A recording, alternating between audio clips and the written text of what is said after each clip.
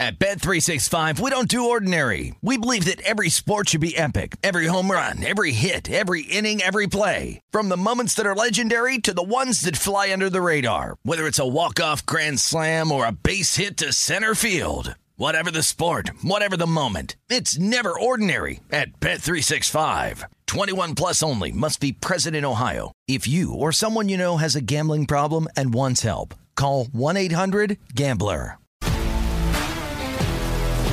If you love sports and true crime, then there's a new podcast from executive producer Dan Patrick and hosted by me, Jay Harris, that you won't want to miss. Playing Dirty: Sports Scandals. Each week, I'm squeezing the juiciest details from some of the biggest sports scandals ever. I'm talking Marcus Dixon, Olympic gymnastics, Cain Velasquez, salacious Super Bowl-level scandals. Join me on the dark side of sports by listening to Playing Dirty: Sports Scandals on the iHeartRadio app, Apple Podcasts, or wherever you get your podcasts. A wonderful people, welcome to lovely Las Vegas for Coast to Coast Hoops with myself, Greg Hoops Pearson, now part of the VSiN Family Podcast, and we've got an absolutely tremendous podcast for you as it is the final of my conference previews. We've done 31 of the 32 conferences, and this one is going to round it out as we've got the Pac-12 preview today. So in segment number 1, we're going to be taking a look at the betting trends and just the styles of play in general that we've got out in the Pac-12, a Pac-12 that did not see any coaching changes in the offseason, which I am not sure how that happened, but that did happen. But we're going to be hitting upon that in segment number 1. Segment number 2, as he's done the last few seasons, Roxy Bernstein, who does amazing work over there at ESPN, Pac-12 Networks. Top of that, if you like baseball, he does play-by-play for the Oakland A's. He is going to be joining me. We're going to be looking at all 12 rosters with him. And then in the final segment, I'm going to give you guys my projector or finish for the Pac-12. As per usual for this podcast, if you've got a question, comment, segment idea, what have you for this podcast, you do have one of two ways we'll fire those in. First one is my Twitter timeline at unit_81. Keep in mind, letters EM, naming does not matter. As per usual, please do send these into the timeline. And the other way, that's fine, an Apple Podcast review. If you rate this podcast 5 stars, it is very much appreciated. From there, you're able to fire in whatever you'd like to hear on this podcast via that 5-star review. I think I got a question or two in today, so those are all going to be answered tomorrow. And any news and notes that we saw in college basketball from, I would say, very, very super late Tuesday, because we did see a little bit of news with Jermaine Couisnard, ironically enough, with Oregon, which we're going to be hitting upon in segment number 2, along with anything that we saw from Wednesday. That is going to be polished up on the podcast tomorrow as well, so have no fear there. We've got you guys covered on that front, and we've got you guys covered with this conference preview. So let's dive into a Pac-12 that it was a very strange conference last year in the teams that were able to make you money, because here were your top 3 cover teams in the Pac-12 from last season. Cal, Washington, and Arizona State. Even though you had UCLA have a solid year, Arizona, even though they didn't have the greatest run in the NCAA tournament, they were able to do quite a bit. But with that said, it was a bunch of teams that they got off to really lackluster starts in non-conference play that really picked it up in conference play, because with Arizona, they go 18-2. They run the conference last season. UCLA, they go 15-5 in conference play, and these are just straight up records, by the way. Southern Cal, USC, they go 14-6. From there, Colorado's 12-8. You have a trio of 11-9 teams in Washington, Oregon, and Washington State, and it was teams that they really started out slow, and then they were able to pick up some steam that were really able to make you some money. I think that the primest example of this was just Cal in general playing a very slow style, that because they were playing such a slow style, being an underdog in darn near all of their games, that was able to lend themselves to making you quite a bit of money. We'll get into their style of play in a few minutes. Arizona was still relatively solid against the spread, along with UCLA. Neither team were massive money makers, but UCLA 18-16-1 against the spread. Arizona 19-16-2 against the spread. So both teams above that 52.38% that you need to make money. It was really teams that you were expecting a little bit more from that they fizzled, like Oregon, who had made the Sweet 16 in the NCAA tournament the previous year. 13-22 against the spread. You could tell that this team just was not right all season long. You're expecting a little bit more from Utah. 10-18-3 against the spread. And then Oregon State, after they had made the Elite Eight the previous year. And right now, they look like the worst power conference team in all of college basketball. 9-21-1 against the spread. a big, giant frowny face, and I alluded those teams at the top that they got off to slow starts and they were able to finish strong. You notice that they were just absolutely amazing at covering games within the conference. Arizona State, for instance, 12-7-2 against the spread. This after they lost to UC Riverside on their home floor to begin the season. Washington, they lost to Northern Illinois to begin the season on their home floor. 16-6 against the spread in conference play. Colorado, just with their home court advantage, 12-8-2 against the spread. If you look at Colorado, bottom 5 team against the spread on the road the last 5 seasons. A top 10 team against the spread at home last few seasons. Very demonstrative. Home court with Colorado. Cal was 12-9 against the spread within the conference, and then you had Utah go 5-14-2 against the spread after things weren't great, but things weren't terrible for them. And for the Pac-12, you can tell that this conference in general just was not able to generate much outside the conference, as they had one of the worst non-conference marks of any conference at all of college basketball. Cal was the only team that was really respectable. 8-3 against the spread in non-conference play. Utah went 5-4-1 against the spread out of conference. Arizona 7-6-1 against the spread. Washington State 8-7, and then you had UCLA at 6-6. But Colorado 1-9-1 against the spread. Oregon State 2-8 against the spread. Washington 3-7 against the spread. Oregon 4-9 against the spread. Stanford 4-6 against the spread. That's just an indicator of we had higher expectations for the Pac-12 coming into the season last year, and a lot of those teams, they really fizzled. And what I think is very intriguing about this conference in general is just taking a look at some of the styles of play, because I mentioned it with Cal. Under Mark Fox, this team just has not been able to play a very exciting brand of basketball in general, and because they are an underdog night in and night out, that allowed them to be able to cover a lot of numbers. As a matter of fact, among your 358 D1 teams from last season, they were 323rd in terms of total possessions per game. Colorado was a team that was in the middle at 167th, and you saw quite a few teams that they weren't necessarily gunning it up and down the court, but at the same time, they certainly weren't playing at a snail's pace either. Washington was really able to get out and play a bit faster than normal. They were 49th in the country in terms of possessions per game. Washington State, another one of those milquetoast teams at right around 206th in terms of total possessions per game. Neither Oregon team was necessarily gunning it up and down the floor, but at the same time, neither team was a slug. Oregon was 159th. Oregon State 165th. Arizona, they were really that team that they were zagging while everyone else was zigging. 17th in the country in terms of total possessions per game. But then once again, Arizona State 146th in the country in terms of total possessions per game. You've got a lot of teams that they don't necessarily play super duper fast. They don't necessarily play super duper slow, but you do have a few outliers. Cal to the slow, Arizona to the super duper fast. But what I think was just really hurting this conference in general was a lack of offensive efficiency. You could tell that it just wasn't there in terms of the low post play,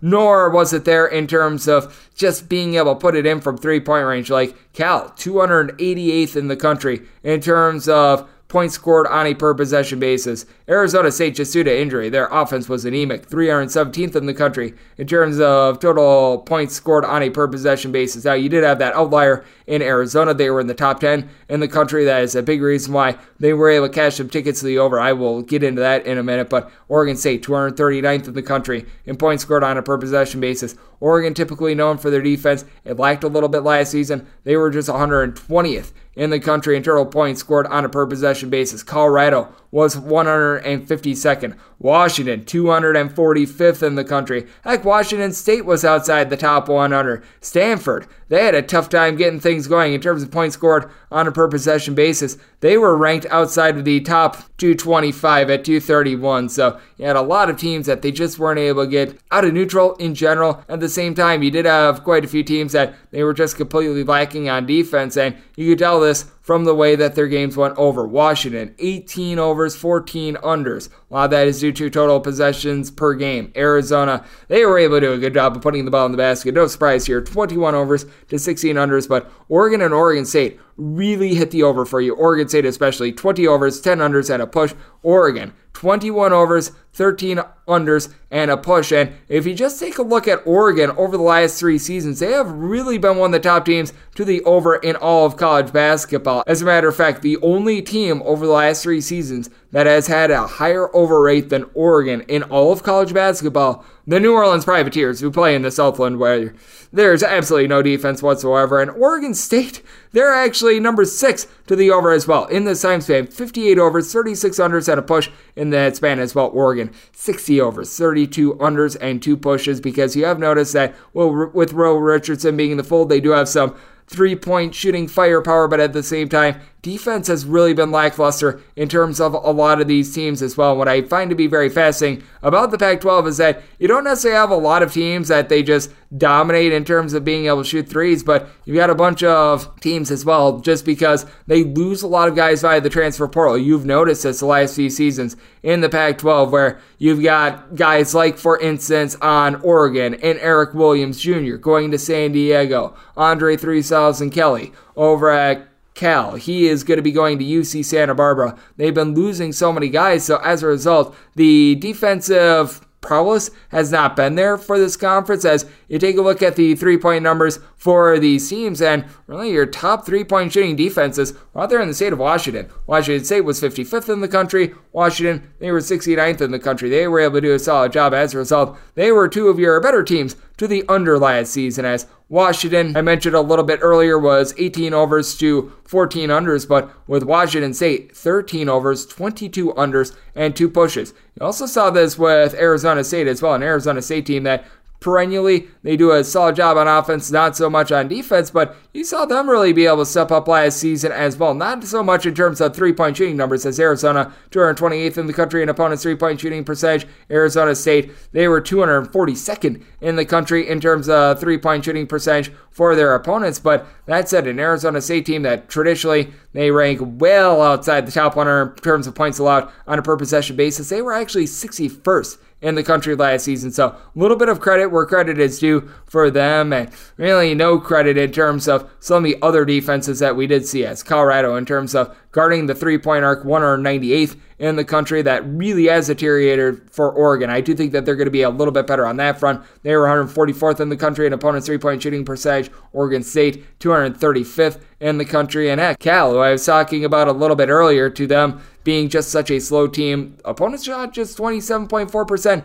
from three-point range on them. That allowed them to be able to have some good results in terms of the totals. It was pretty much a 50-50 for them, 16 overs, 15 unders, and a push. So very intriguing to take a look at a lot of these teams. Offense, it has been deteriorating a little bit in the Pac-12, but also with the Pac-12, they've done a nice job of recruiting, and we've got to dive into that next with our good friend Roxy Bernstein. He does amazing work over at the Pac-12 Network. On top of that, ESPN, Oakland A's baseball. He's going to be joining me to break down all 12 of these rosters in the Pac-12 next, here on Coast to Coast Hoops with myself, Greg Spears, and now part of the Easton Family Podcast, the Pac-12 Preview Edition. Are you ready to become a winning sports bettor? Schedule a call with SBIA to find out how their service can make you a long-term winning player. They've developed an innovative algorithm that maximizes units return, and they are so confident in their system that they offer a money-back guarantee. Sign up by October 31st and get their MBA package at no cost until they reach 10 net units. They treat sports betting like a business. So if you want to learn how to make your sports betting dreams a reality, visit them at SBIA1.com and check them out on social media at SBIA Sports. At Bet365, we don't do ordinary. We believe that every sport should be epic. Every home run, every hit, every inning, every play. From the moments that are legendary to the ones that fly under the radar. See for yourself when you sign up today and get $150 in bonus bets when you bet just $5. Whatever the sport, whatever the moment, it's never ordinary at Bet365. 21 plus only. Must be present in Ohio. If you or someone you know has a gambling problem and wants help, call 1-800-GAMBLER. Terms and conditions apply. If you love sports and true crime, then there's a new podcast from executive producer Dan Patrick and hosted by me, Jay Harris, that you won't want to miss. Playing Dirty: Sports Scandals. Each week, I'm squeezing the juiciest details from some of the biggest sports scandals ever. I'm talking Marcus Dixon, Olympic gymnastics, Cain Velasquez, salacious Super Bowl-level scandals. Join me on the dark side of sports by listening to Playing Dirty: Sports Scandals on the iHeartRadio app, Apple Podcasts, or wherever you get your podcasts. At Bet365, we don't do ordinary. We believe that every sport should be epic. Every home run, every hit, every inning, every play. From the moments that are legendary to the ones that fly under the radar. See for yourself when you sign up today and get $150 in bonus bets when you bet just $5. Whatever the sport, whatever the moment, it's never ordinary at Bet365. 21 plus only. Must be present in Ohio. If you or someone you know has a gambling problem and wants help, call 1-800-GAMBLER. Terms and conditions apply. If you love sports and true crime, then there's a new podcast from executive producer Dan Patrick and hosted by me, Jay Harris, that you won't want to miss. Playing Dirty: Sports Scandals. Each week, I'm squeezing the juiciest details from some of the biggest sports scandals ever. I'm talking Marcus Dixon, Olympic gymnastics, Cain Velasquez, salacious Super Bowl-level scandals. Join me on the dark side of sports by listening to Playing Dirty: Sports Scandals on the iHeartRadio app, Apple Podcasts, or wherever you get your podcasts.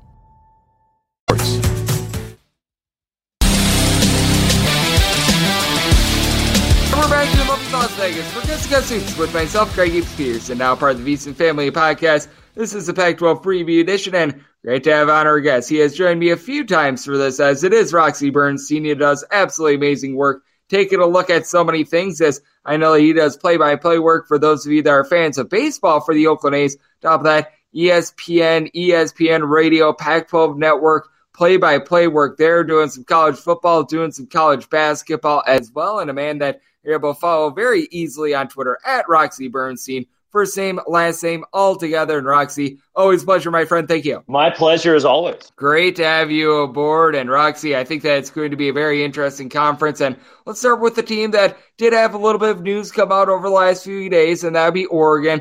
Appears as though they're a little bit banged up coming into the year. Jermaine Couisnard, he's not going to be good to go to start the season, but as we know, Oregon has been able to do a solid job in terms of transfer portal. I would say it's a little bit more of a lean year this year, but I do like a lot of the pieces that Oregon brings back. They did a solid job in terms of the recruiting front as well, being able to get some big men in. And in terms of Oregon, them missing the NCAA tournament last year, I felt like was very uncharacteristic of them, and I think that they should get back. I think the big question is, where do they fit in terms of the conference? Because I think that they're more around that number 3 range. Yeah, they're definitely, Greg, in the upper half of the league. When you look at what Dana Altman has coming back, you mix in the outstanding freshman, Kalel Ware, who they're extremely high on. But keep in mind with Oregon, they've won the regular season crown of the Pac-12 for the last 7 years. This is a team that is used to winning. And you're right, last year didn't go their way. To me, Greg, it was weird because they had a lot of internal issues and some chemistry problems. And look, when you play the transfer game in the portal, and Dana Altman was doing it before it was fashionable to play the transfer game in the portal, right? They've been doing this for a while. This is a group they're hoping to get back to the NCAA tournament with. They have some veteran experience. Will Richardson coming back. I think Quincy Guerrier, who battled through some injuries last year, is finally getting healthy. Certainly the impact that N'Faly Dante can make should he stay healthy. He's battled some knee injuries. But Dana really seems to like this group. I don't know how deep the group is, but they've got some pieces that are definitely put them in the upper top of the conference. And I do think that you point out the big thing with Oregon, depth. Keeping those guys like N'Faly Dante and company out there on the court, I think is going to be big. And they bring in someone from Colorado and Keyshawn Bartholomew. That should be able to help them out as well. And I do think that the Buffaloes are a fascinating team for this upcoming season as well, because Colorado, they went the smart kid route. They brought in 2 guys from the Ivy League, Jalen Gibson and Ethan Wright. I think that these guys are going to be able to make a little bit of an impact for them. And it just feels like every year we discredit this Colorado team, and every year they do a solid job. A lot of that, in my opinion, is just due to the fact that Boulder is one of the toughest and most underrated places to play in all of college basketball. I also do think that something that's out of sight, out of mind, Quincy Allen was out of the fold last season, a guy that's a top 100 recruit. He should be back for this year as well. I take a look at Colorado. I don't think that they're going to be challenging for the conference title or anything like that, but this is certainly a team that I would not want to sleep on, and I think that they're just going to do what they do every year, be that team that wins right around 20 or so games very silently in the Pac-12. And that's what Tad Boyle's done since he's taken over this program, is just win. You're talking about a program that didn't really have the history of success. They had some single seasons along the way, but they haven't had the sustained success. And I think that's what Tad Boyle's been able to bring to Boulder. They've won 20 or more in each of the last 4 years. Now, they did lose their top 3 scorers from last year, including Jabari Walker, who went on to the NBA, and Evan Batty graduated. And you mentioned Bartholomew, who's now at Oregon. And this has also been a program that's had some really good leaders over the years. You look at McKinley Wright a couple of years ago, Batty last year. I think Colorado's searching for that leadership. Maybe Tristan DeSilva is that guy. But I know Tad Boyle really enjoys this group already. I talked to him last week, and he feels that this team is going to be very competitive. Can they be knocking on the door for the NCAA tournament? Yeah, I think it's possible. And I do believe this team will be in the postseason somewhere, and we'll see how this thing plays out. But they have some interesting pieces for Tad Boyle to work with.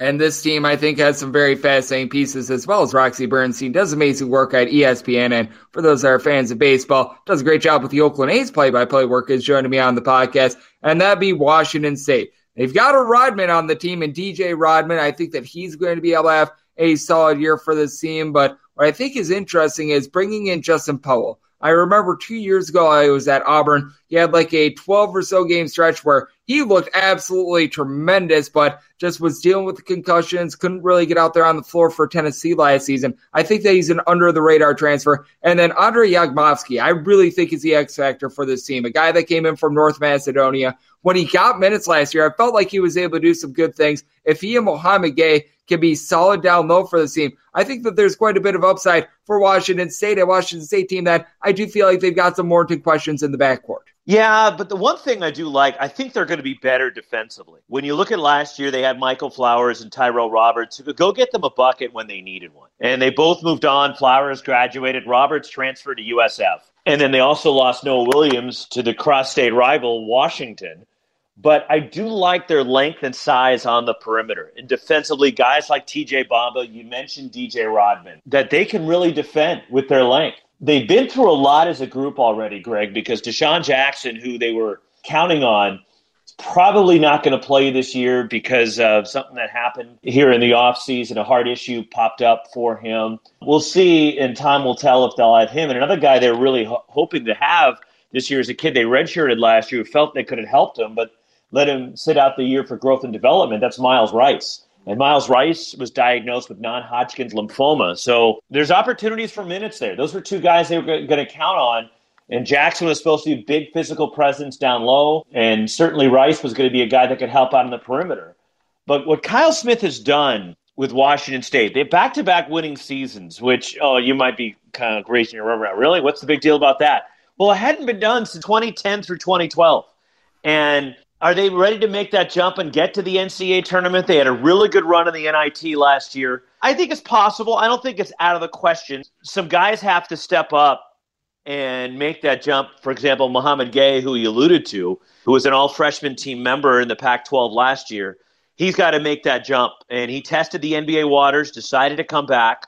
He even went in the portal and decided Washington State was the best place for him. But I think they're going to be a really good team defensively. My only concern with them, Greg, is the playmaking ability and the lack of a true point guard. I wonder how much that's going to hurt them. I agree. I think the biggest question mark for Washington State is in the backcourt. I do like what they have down low, and I think it's going to be interesting to see if this team is able to get back a little bit more to defensive form, and that'd be Washington. Washington really cranked up the tempo towards back half of the last season, and for Washington, it was a rough start to the year for them. No offense or buts about it. You lose to Northern Illinois and your home floor. That's not great, but under the radar, Washington actually played quite a bit better in conference play, and in my opinion, that really did save the job of Mike Hopkins. And now he brings in someone in Keon Brooks that could be a complete game wrecker, a guy that was able to put up double figures, or is at Kentucky. Jamal Bay is back in fold as well. 6'6" guy that's able to shoot it well from three-point range. PJ Fuller is someone whose game that I like, and Frank Keppening, he's very solid, comes in from Oregon. He should be able to do some things down low. My biggest question mark with Washington, though, is depth, because I mentioned those guys that I like them. I just wonder who's going to be able to come in off the bench, give this team like 5-6 points, bury a 3 or 2. That's what I really think that Washington is lacking coming into the season. Look, anytime they needed a bucket last year, Terrell Brown Jr. could go get it. He led the conference in scoring. He averaged almost 22 points a game. Where is that bucket going to come from when they need it? They have an intriguing roster. You mentioned Keon Brooks that transferred in from Kentucky. They like Braxton Mia a lot, a 7-footer that transferred from Fresno State, and Frank Kepnung as well, the 7-footer from Oregon. And then Noah Williams, Seattle kid coming back, averaged 9.5 points a game for Wazoo last year. For them, you're right, getting back to what they do defensively, I think this group, Greg, fits more along the lines of what Mike Hopkins can do defensively in terms of the length. When you have a big guy in the middle, Nate Roberts is okay last year, but didn't really fit that bill for them. They have those big bodies and length to play that zone, which Mike Hopkins wants to play. You can move Jamal Bay to the top of the zone with some of the pieces that they have. They're interesting also to me because, all right, how quickly can this group gel? It took them a little while last year. Washington might be the most interesting team to me in the Pac-12 just because of so many question marks, but people that you think you might be able to get stuff from. And this is a team that I think that you're going to be able to get some stuff from, but I wonder if it's all going to come together. And that'd be Stanford, because with Stanford, they've been a big question mark the last few seasons. And I do think that this is really a put up or shut up year for Jared Ass, who he's had quite a bit of a leash over there at Stanford. And a big thing for him, he's got Harrison Ingram back in the fold. I don't think that a lot of people thought that he was going to be coming back for his sophomore year, but here he is after he put up right around 10 or so points per contest last season. No doubt, one of the most talented players in the conference. And Jalen Thompson, a top 100 recruit, he's going to be in the fold as well. Now the question becomes, what are you going to be able to get out of some of these ancillary pieces, like a Spencer Jones? They bring in Michael Jones via the transfer portal at Davidson. He's 6'5". He's able to give this team some versatility. He's able to pop a few threes. But I do think that with Stanford, even though they've got a lot of guys that are able to stretch a floor like a Brandon Angel, consistency is big for them because it felt like with Stanford, they could spring an upset on any given time, but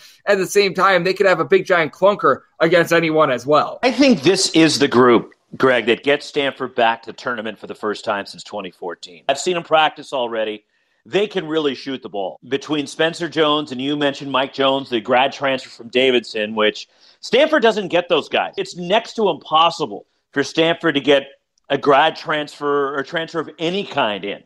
And Michael Jones, who still has 2 years to play, should he want to stick around for a couple of years at Stanford, is a nice addition for them to help stretch the floor. They don't really right now have a guy that you can count on as the point. And whether it's Michael O'Connell, Issa Silva off the bench, I get the feeling the offense is going to run through Harrison Ingram, who, tested the NBA waters, which you alluded to, decided to come back.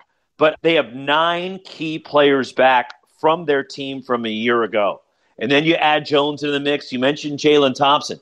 Stanford's got depth, and Stanford's got versatile players. Stanford also has highly skilled players that can shoot the ball, and I believe that's going to be why Stanford will get back to the tournament. I don't think they'll contend for the Pac-12 championship, but I do believe that Stanford will definitely be in the mix as far as the NCAA tournament goes. And one of the biggest draft decisions, in my opinion, was Ingram coming back, because I think that he has just so much talent. As joining me on the podcast, another person with a ton of talent, Roxy Bernstein, does amazing work over there at ESPN. And I think in terms of the transfer portal, the Pac-12 might have been lacking a little bit. And I take a look at teams that did something in the transfer portal, and this team ranks towards the top for me. Arizona State, I love the moves that they did. Make Warren Washington, 7-footer, comes in from Nevada. I think that he's going to be an impact guy for the backcourt. They bring in the 2 Cambridges, Devin Cambridge from Auburn, Desmond Cambridge from Nevada, Frankie Collins. Didn't see a lot of run at Michigan, but highly touted guy. He comes into the fold. Now, Jamea Neal, it looks like he's going to be out towards the beginning part of the season. That's going to be hurting them just a little bit, but I take a look at what Arizona State was able to do in the offseason, and this is the big if with them. If they're able to have Marcus Bagley out there on the fold, because he's had a lot of injury concerns, this could be a team that really takes off, because though Arizona State was not as great on offense last season, they were really good on defense, and if you could get someone like a Luther Muhammad going, this Arizona State team, I think, could surprise quite a few people this year. Yeah, and as you alluded to with Bobby Hurley, and this is a team that's very similar to Washington, that they started off poorly. They were 3-9 to start league play. They finished with a 10-10 record in conference play. They found something toward the end of the year, and the pieces just didn't fit. They never gelled last year until late. And DJ Horn coming back, to me, is kind of the leader of this group. If Marcus Bagley can stay healthy, he hasn't proven that he can do that. He's played only 15 games in his 2 years on campus. And then Luther Muhammad was another guy that they were counting on last year. Only gave him about 5 points per game, Greg. coming over from Ohio State, has dealt with a shoulder issue. Those guys will definitely be in the mix with the guys you alluded to from the portal. And then I think Austin Nunez, a freshman they're really high on, was a 4-star recruit out of San Antonio. They're in that middle tier behind the group of, UCLA is clearly the favorite to beat in this league. Then you have Arizona, I think USC, Oregon in that next group. But then you have like Stanford and Arizona State and Colorado. Those teams are going to be in there battling it out. And I think that the Sun Devils will be in the conversation for the NCAA tournament.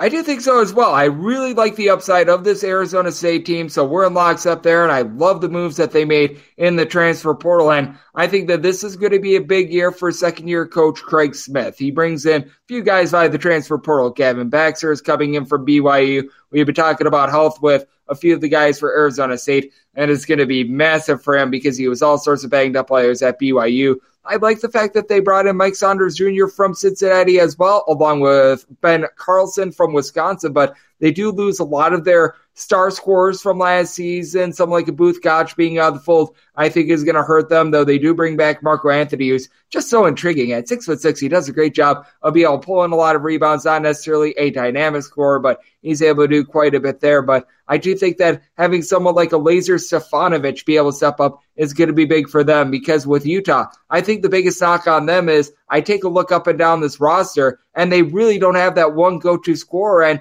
losing a guy like a David Jenkins, who is a rock-solid three-point shooter, I do think is going to be hurting them for this upcoming season. Yeah, you're right. They do have a lot of guys that you go, that guy's pretty good. This guy, he can do a lot of things. Oh, he's a good player. But they don't have that great player. As good as Brandon Carlson is a second-team All-Pac-12 player last year, is a real presence, I think, defensively, and the things that he can do at that end of the floor. As a go-to scorer, I don't think he's that kind of a guy, but he can be a nice secondary scorer. But the unfortunate thing for Utah is I think they have a bunch of those guys, right, Greg?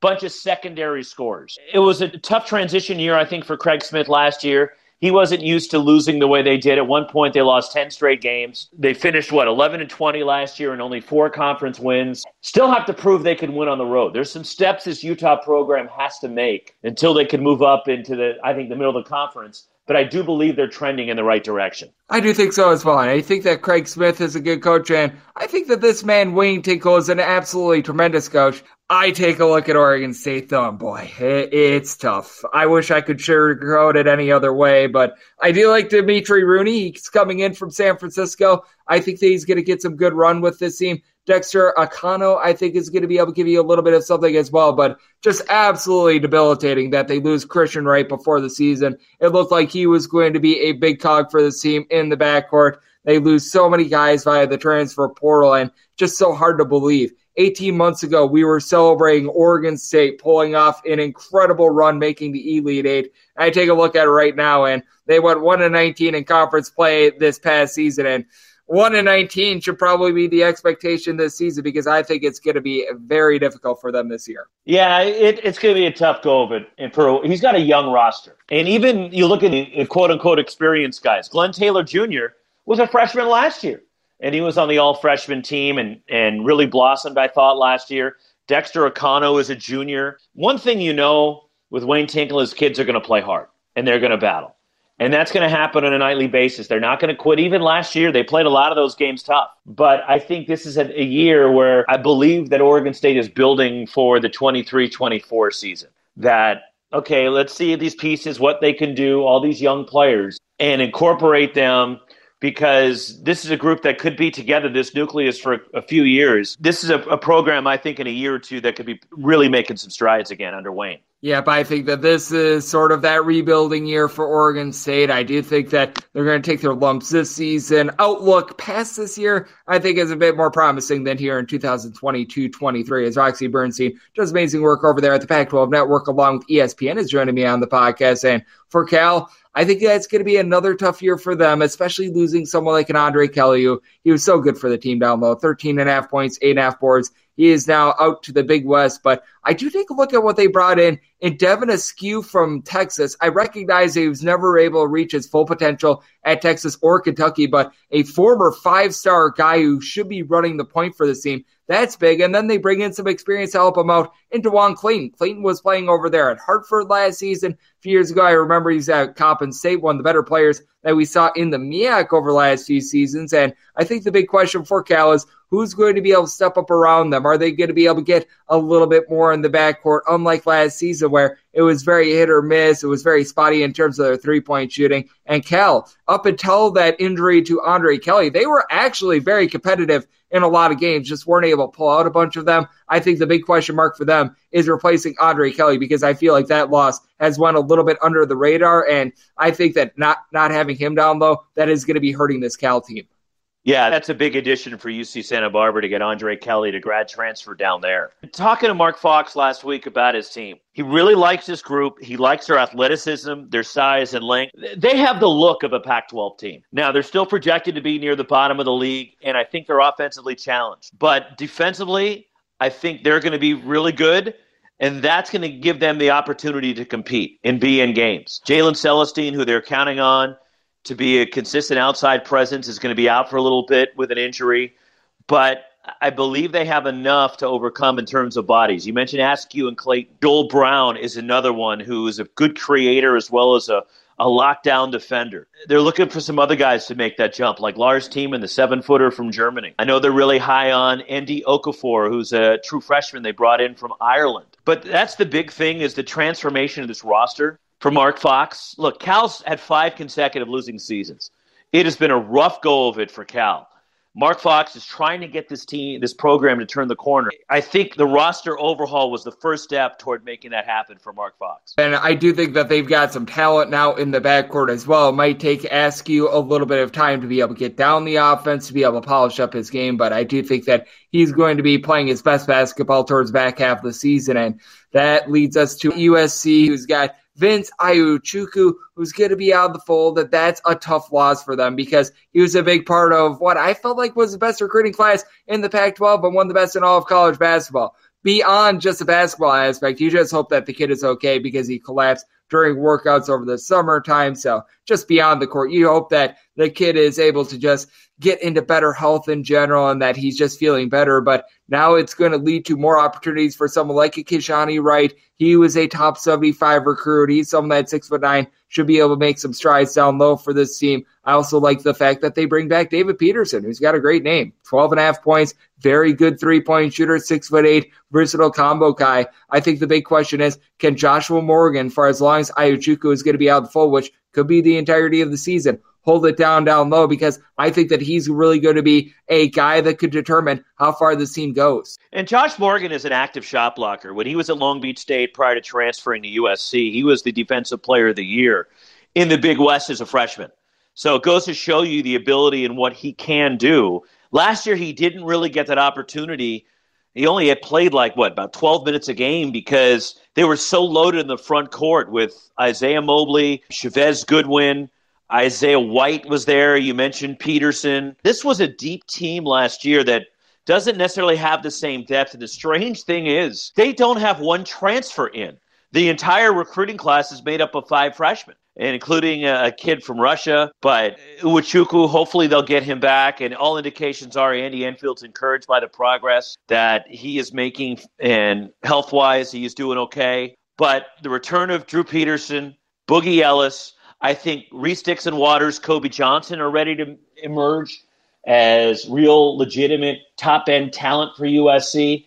And you throw the freshmen in, that's a pretty good mix that Andy Enfield will have. Yep, I agree with you. And then under the radar as well, if they're able to get him out there on the floor, Iyaslav Niagu, he's a 7-footer that he should be able to provide a little bit of something down low, as well as Roxy Bernstein of ESPN joining me on the podcast. And these are the top 2, in my opinion. We're going to start with Arizona, as no doubt they take some losses from last season. You lose a guy in Ben Mathurin, who, by the way, playing quite well for the Indiana Pacers right now. That's going to hurt you a little bit, along Christian Koloko, who's so good down low. But for Arizona, bringing back Azuolas Tubelis, I felt was absolutely massive for this team. Pele Larson, I remember when he was at Utah shooting over 45% from three-point range 2 seasons ago. I like his overall upside. What I think is really an under-the-radar loss for this team is Dallin Terry, just because he was a Swiss Army knife guy, not necessarily the master of anything, but someone that was able to do quite a bit in terms of just being able to throw out the ball, give you a few points,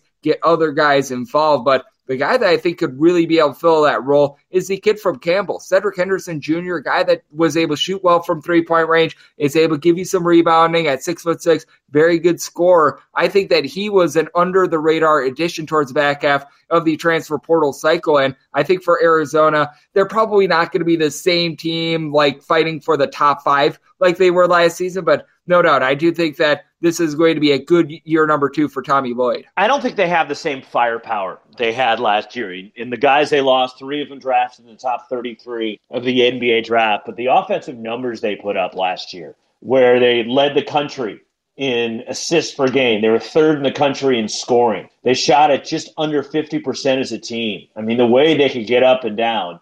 They had a fabulous season. Pac-12 champs. They went 18-2 in the league, and the heartbreaking, frustrating end of their season when they lost to Houston in the Sweet 16. And they survived a real scare against TCU in the second round. But Tommy Lloyd is tried to replenish the talent.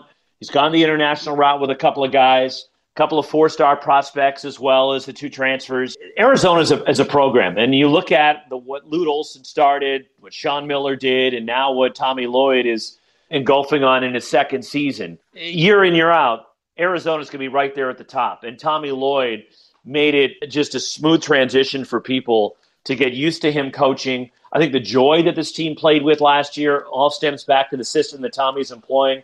I don't think they're going to play as fast this year, but they still have, I think, the ability to put the ball in the basket, and they have a tough team to defend considering all 5 guys on the floor can be threats. But I know that Kirk Ariza really became a little bit of a polarizing figure last season. I don't think we're going to see the same Kirk Ariza that we saw in the NCAA tournament. You could tell that he was obviously hurt, having the offseason help him out. I think he's going to be back to the more solid player that we saw in Pac-12 play. And then we've got this bunch. That'd be UCLA, a team that in a day and age where you see so many guys go through the transfer portal, they really didn't utilize it this offseason. But what I do like about them is bringing in Amari Bailey, a top 10 prospect that I think is going to be able to help out right away. And the biggest revelation last year, in my opinion, for UCLA, Tiger Campbell was really shooting it well from three-point range and really expanded upon his game while still being incredibly efficient. He only turned the ball over right around 1.2 to 1.3 times per contest. I like the way that UCLA has been able to recruit. I think that Adam Bona, who comes in from the state of California, I think that he's going to be massive for this team as well. I think the UCLA has all the goods for another big season and perhaps win the conference this year.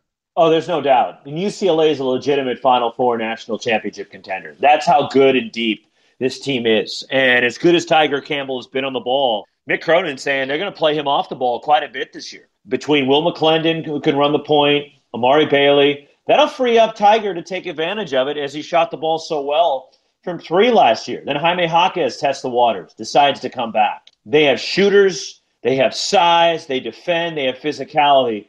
UCLA's got all the pieces, Greg. They're a legitimate threat to win the national championship. Oh, I agree. Having Jaime Jaquez back in the fold, absolutely massive for them. And even a guy like Dylan Andrews, I think, is going to be able to contribute in the backcourt. Just loads and loads of depth with this UCLA team. And a man that always provides loads of great insights, that would be you, Roxy. I know that you're going to be very busy these next few weeks because I know that you're still in college football mode. And on top of that, college basketball season, it is starting up now in just 4 short days. So I know you're all ready to go there. So let the good people at home know it's all on tap for you and how people can follow along on social media and other platforms. Well, you gave my Twitter handle earlier, at Roxy Bernstein, all one word, RoxyBernstein. This weekend, I got some football on Saturday. I live in the Bay Area. Luckily, I'm fortunate to have a home game this week. I got Washington State, Stanford. And then opening night of the college basketball season, I will be over at Haas Pavilion in Berkeley for UC Davis against Cal. And the schedule ramps up. I'm excited. I got some really big games coming up early. Houston, Oregon on November 20th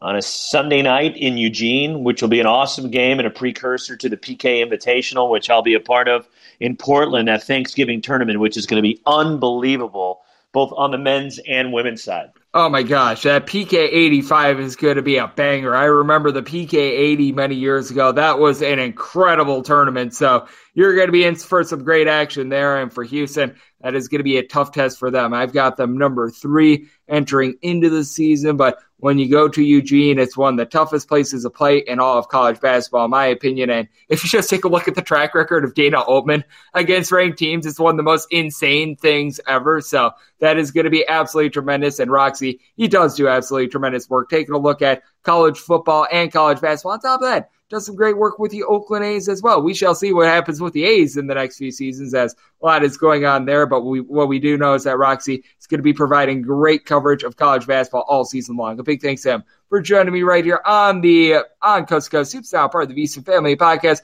Coming up next, it is that time of the podcast that I give you my projector of finish for the conference.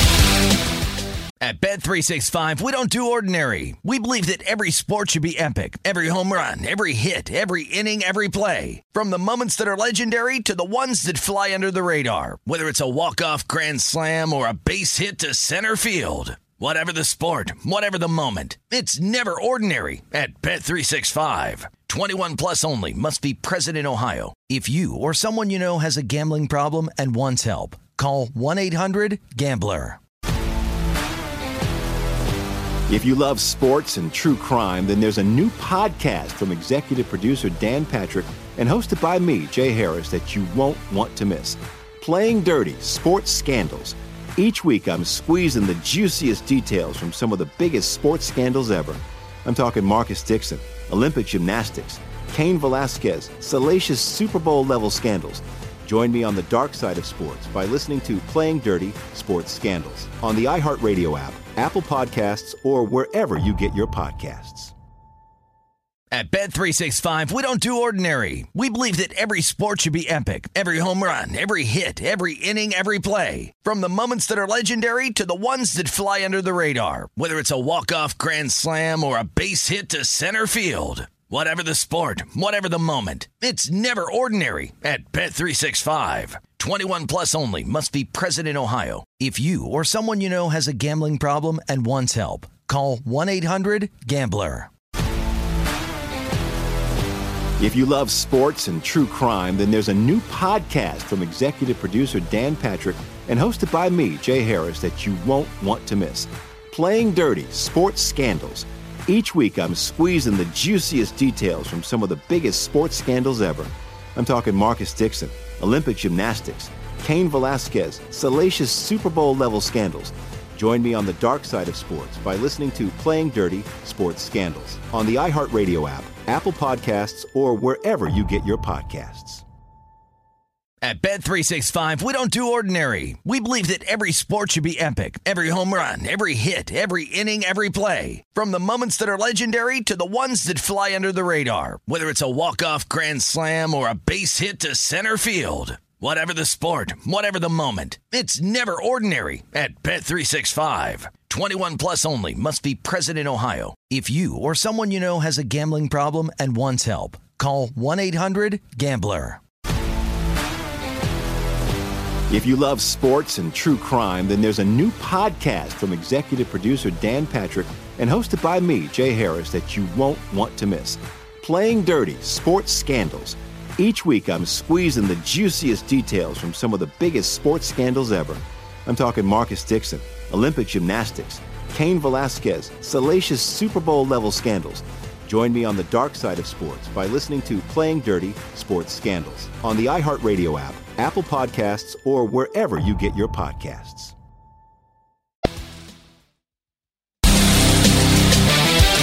And we're back here in lovely Las Vegas for Coast to Coast Hoops with myself, Greg Hoops and now part of the VSiN Family Podcast. Always a pleasure to get Roxy Bernstein aboard. He joins me darn near every year for the Pac-12 Preview Edition. He does absolutely amazing work over there at ESPN. All the respect in the world to what he does. He is one of the best in the business, and occasionally he's on the call with Bill Walton. Whenever those two are on the call, it's always very tremendous. I know that there are some varying thoughts on Bill Walton. I absolutely love what we get out of him. I think that in smaller doses, you like Bill Walton. A little bit too much is like having too much chocolate where you could get a little bit of a stomach ache, but that said, I never get a stomach ache from having Roxy Bernstein on the show because he does absolutely incredible work. So big thanks to him for joining me in the last segment. Now it is that time of the podcast I give you my projector or finish for the Pac-12. Please do note that because I am doing a conference preview today, that means that the news and notes that we saw from college basketball on Wednesday, I am going to be rounding those up tomorrow, and I will be hitting any Twitter questions that you guys fire in, whether they have been fired in late Tuesday, early Wednesday, or towards the back half of Wednesday as well. So I will be cleaning that up on the podcast tomorrow, but let's dive into dead last. In terms of my projector or finish, I think that this one just deserves a big, giant, frowny face. Oregon State, I mean, boy, it's not good. Oregon State, in my opinion, is just the worst power conference team in all of college basketball. If they were in the West Coast Conference, they'd be in the bottom three. Dimitri Rooney is coming in from San Francisco, and I mean, good for him. He's someone that I think can actually be able to lend a little bit of something for this team, but I mean, he comes in after he averaged 1.7 points per contest last season at San Francisco. 2 years ago was a little bit more solid with right around 9.5 points, 5.5 boards per game, but he's now the main low post guy because Warwithal Atishe decided, you know what, peace out. I am not going to be playing for Oregon State this season. I'm just going to randomly play professionally as they lose each other top 5 scorers from last season. Dexter Akano, who was able to give the team right around 5 points per contest, he's now one of the main backcourt pieces because Christian Wright, who is supposed to be a starting guard for this team, he's out for the season. You're looking at someone like a Glenn Taylor Jr. who was able to put up 7 points per contest, being one of the top guys for the team this season. They were already bad from three-point range, 271st in the country last season. They really don't return anyone that shot above 30% from three-point range. They brought in darn near nothing via the transfer portal. There's nowhere else I could put this team other than dead last in terms of my projector or finish. I think that's going to be a really, really rough year for them. At number 11 in terms of my projector or finish, I'm going to be going with Cal. Now, I do think that for Cal, bringing in the 2 transfer guards that they did, it is going to be able to help them out quite a bit as you've got DeJuan Clayton, who he has been in college basketball for seemingly 100 billion years. Last season, he was at Hartford after beginning his career out in the MEAC. He only played 2 games last season at Hartford, but you take a look at the last full season he played while he was at Coppin State, right around 15 points, 5 boards. Never has been a good three-point shooter. A career about 28.5% three-point shooter. And Devin Askew, he's not going to be bringing a lot of three-point shooting to the table, but a former 5-star recruit. Everyone had this kid rated in their top 40. Just was unable to get out there on the floor in general. For Texas, was a starter a few years ago at Kentucky. Once again, the offense is going to be limited with him, but he's a good defender. He's going to be able to dole out the ball, but what are you going to be able to get down low? Losing Andre Kelly, in my opinion, was just so massive. 13.5 points, 8.5 boards per contest, so that really hurts them. And for Cal, this is a team that in general, even with him in the fold, they weren't necessarily that rock-solid defensive team. I think it's going to be very important that they get some guys in the backcourt to be able to step up, like a Joel Brown, who was able to show some flashes towards the back half of last season. Jared Hyder, who came in from Fresno State a few seasons ago, he's going to be able to do a little bit of something, but Kune, who I think is probably going to be seeing a lot of minutes down low. That's not necessarily what you want. And then you've got Lars Seaman, who's able to give you a little bit of versatility, but at the same time, I think that he needs to work on his toughness. He's got good 7'1" size, but I don't think that he's going to be a good rim protector for this team. I think that there's a lot that is currently not going right for Cal, and I think that it is going to be a relatively rough season for them. So I do have Cal at number 11 in terms of my projector or finish. At number 10, I am going to be going with Utah. Raleigh Worcester coming back to the fold, I think, is big. He led the team in assists last season, was able to give the team 4.5 boards per game. And then Marco Anthony, he's just Mr. Do-It-All. 9 points, 7 boards, 2 assists. Not a guy that's going to go scorched earth from 3, but on his 1 or so threes per game, he was able to shoot about 35% from distance, so he's able to provide a little bit of something. You got question marks with this team as you've got a lot of health-related question marks as Gavin Baxter, who comes in from BYU. He's been just off and on injured throughout his career. I think that he's going to be able to provide something down low as someone that's right around 6'9", 6'10", but is he going to be able to stay out there on the floor? Ben Carlson could never really live up to his billing at Wisconsin. A former top 150 recruit, just was never able to take off for the Badgers. I do like Mike Saunders Jr. coming in. He was a double-figure scorer while he was at Cincinnati a few seasons ago. Last year, more around 7.5 points per contest, a solid 36% three-point shooter, but losing Booth Gotch, losing David Jenkins, those guys are going to be missed in the backcourt, and when it comes down to it, you're going to need Brandon Carlson, this 7-foot versatile player, to really be able to stay out there on the floor. He saw just 24 games last season. He missed 8 games due to injury. Was able to put up 13.5 points per contest.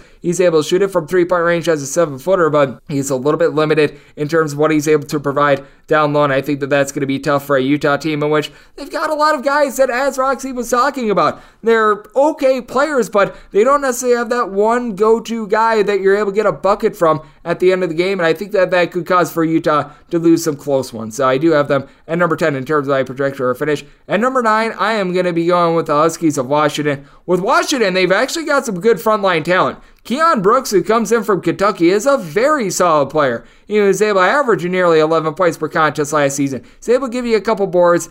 Big thing with him is that he's just not a consistent three-point shooter at all. He's 6'7", a little bit of a wing player, so that is going to be hurting them a little bit. I like what you're able to get out of P.J. Fuller as well. He was able to tally about 7.5 points per contest, began his career at TCU. That's all for them. And Jamal Bay, he's able to throw it in the Bay. A high 30s three-point shooter, 9.5 points per contest, was able to play some of his best basketball towards the back half of the season. Frank Keppenang was never really consistent at Oregon, but has a lot of potential. Someone that stands right around 6'11", but they don't really have a lot of, shall we say, depth with this team. What are you going to be able to get out of someone like Cole Bejema coming in off the bench? Braxton Mia is someone who's 7'1", but he comes in from Fresno State after he averaged like 2 points per contest. Very much a project. Noah Williams, he was all sorts of inconsistent from three-point range last season at Washington State. Now, I will say, 2 years ago, he was actually really good at Washington State. I still remember that 40-point game that he put up, I believe, against Stanford. He is someone that is able to go scorched earth for you.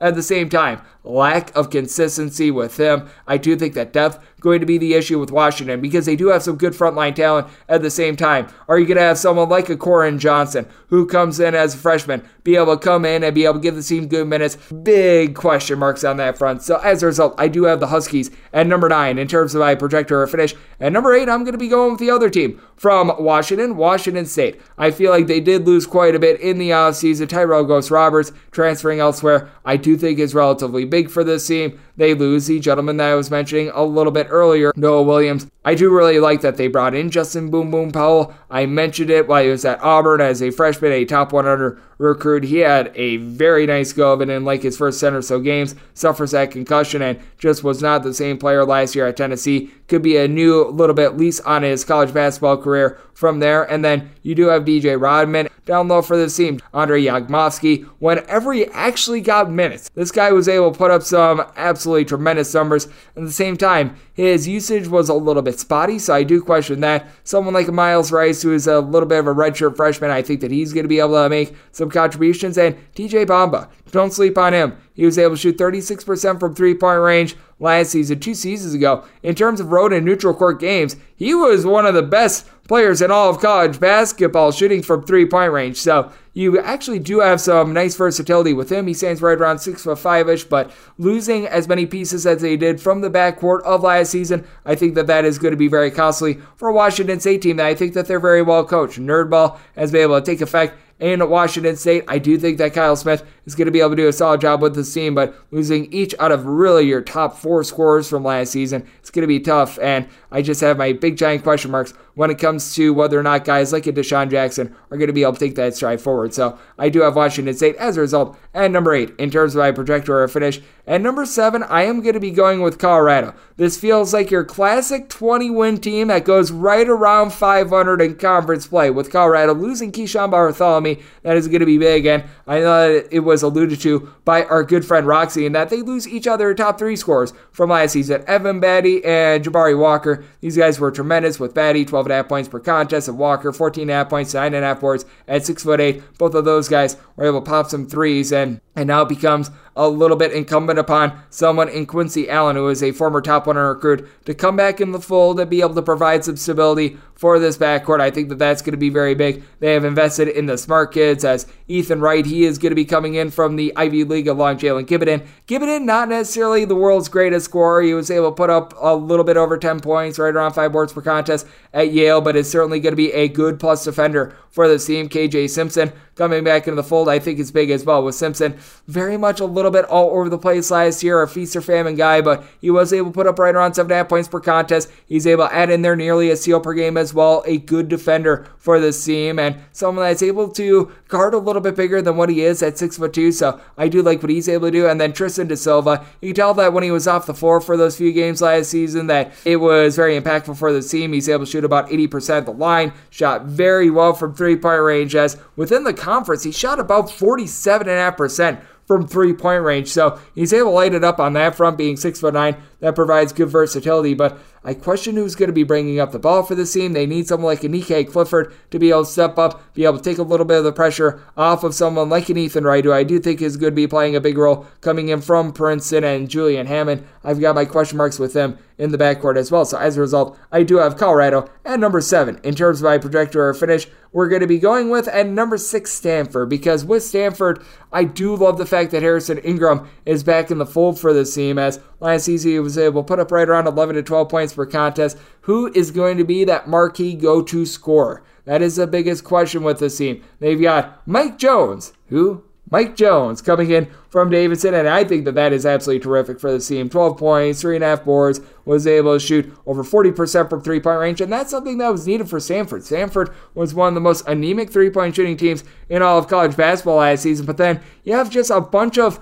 dudes, and I wish I could put it any other way, but you've got a lot of guys like, for example, Michael O'Connell. He was able to put up 7 to 7.5 points per contest. He was able to give out a few assists per game last season, but we got a few guys that were able to get hot for a few games, like Brandon Angel when the team was playing in the, I believe it was Diamond Egg Classic. He was able to have a couple very good games for his team, but then fell off from there. You have someone like a Maximine Reynaud, who's 7'1". He's actually able to pop a few threes. He'll have a couple really good games, and then he'll be invisible for like 10 straight. Jalen Thompson is coming in as a top 100 recruit. That should be able to help this team out a little bit as well. He's 6'8". He's able to offer a little bit of versatility, but you've got a lot of big men that are just a little bit soft down low as well. Spencer Jones, I think, is going to need to give this team a little bit more of a rough and tough personality. 12 points, 4.5 boards per game out of him last season. Someone who, he once again, can be very streaky in terms of his shooting as well. So I do take a look at this Stanford team, and I do think that there's no doubt some upside, and there's some pretty good depth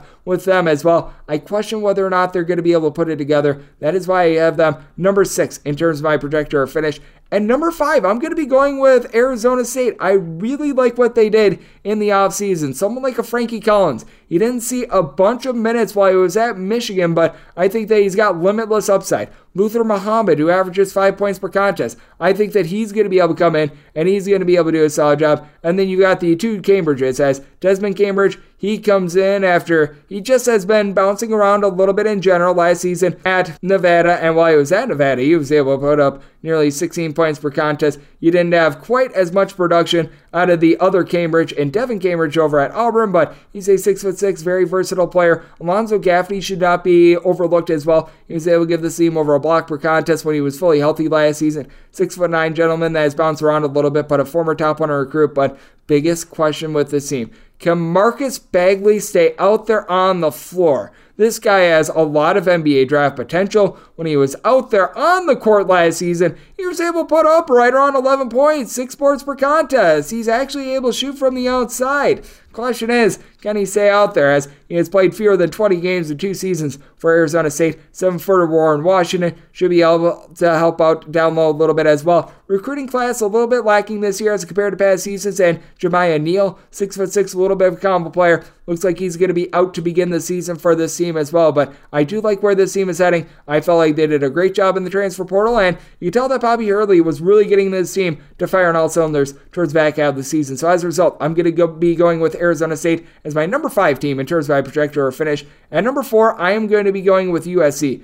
Vince Iuchukwu being out of the fold, that just is absolutely tough for this team, and I mean, just from a humanity standpoint, let's not even take a look at the basketball aspect. You just hope that the kid can lead a normal life. He collapsed in off-season workouts. You got to wonder whether or not he's going to see the floor at all this season. You just feel really bad for the kid. And as a result, Joshua Morgan, who came in a few years ago from the Big West, he's probably going to need to play some big minutes for the team after he averaged just 3 points, 3 boards per contest last season. Began his career at Long Beach State. He was the Defensive Player of the Year in that conference a few seasons ago, where he averaged 8.5 points, 6 boards, 2.5 blocks per contest. Don't expect big numbers from him on offense, but I think that he could be a plus defender. This team really hinges upon Drew Peterson, though. Great name, as Mr. Peterson last season was able to put up 12.5 points, 6 boards per contest, shot a little bit over 40% from three-point range, had a big game against Miami in the NCAA tournament as well. Boogie Ellis does a solid job of being able to get so many guys involved in the offense, 12.5 points, 2.5 assists per contest.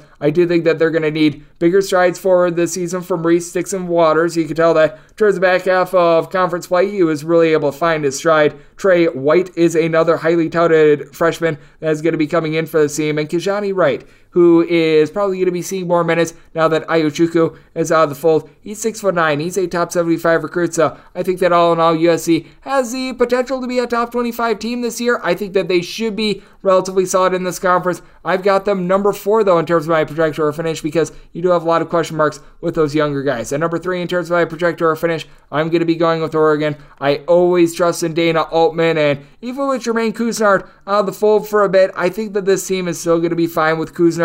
It was a case where he was very inconsistent. While he was at South Carolina, he had some moments of greatness. He had his moments of not so greatness. And the big key for the team, they've got Will Richardson back in the fold. Last season, 14 points, 3.5 boards, 3.5 assists, 1.3 steals per contest, a career nearly 40% three-point shooter. That is rock solid for the team, but health is a big question mark. Will Richardson the last few years has missed quite a few games. And Fali Dante, the 6'11" big man, he has missed quite a few games, but you're bringing Khalil Ware, a top 50 recruit, a 7-footer who should be able to really help this team out down low. Now, the question that I've got is the junior college transfer that came in last season in Rivaldo Soares. He saw a few minutes last season. He wasn't necessarily too great when he was out there on the floor. Can he take some strides forward? Can you see someone like a Nate Biddle, who's also 7 feet tall? Can he do a solid job down low? Because I do think that the backcourt is a little bit of a question mark for this team. They once again go to the junior college market, as you may recall that they had a lot of success bringing in Chris Duarte a few seasons ago. This year, it's Tyrone Williams. He comes in from Grayson Community College.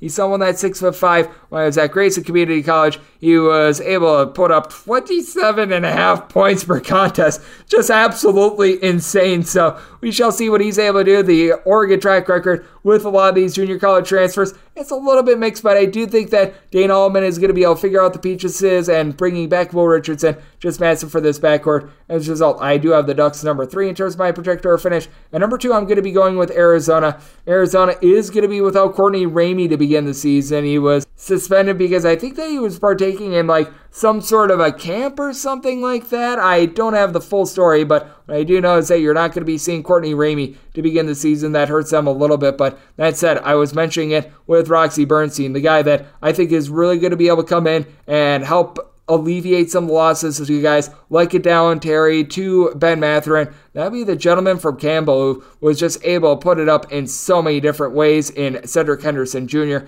He's a 6'6", a little bit of a combo player, mid-30s three-point shooter that was able to give the team 14 points per contest, was able to give you right around 5 boards. He's able to give out a few assists. Absolutely love his game. And this team has done a nice job of bringing in a lot of talent. I know that Kirk Risa has a lot of people that are doubting him right now because of what we saw in the NCAA tournament, and ultimately I felt like the coaching staff should have protected him from himself. He should not have been out there on the floor in general, but when he wasn't playing the NCAA tournament, aside from those few games against UCLA, he was able to do a nice job. They brought in Kylan Boswell. He reclassified guys, they have a little bit of a spotty track record, but I do think that he's going to be able to come in right away, and he's going to be able to compete. You may recall he was on the under-16 America's FIBA team, where he was able to put up right around 9 points and over 5.5 assists per contest. He should really be able to dole out the ball. Adama Ball, who was able to see some minutes towards the back half of the season, he's able to put it in there from 3-point range. And Pelly Larson, I think, is a big key for this team. When I was at Utah a few seasons ago, was one of the top 3-point shooters in all of college basketball, shooting well over 40% from 3-point range last season. Had a few moments where he was able to give some brilliance.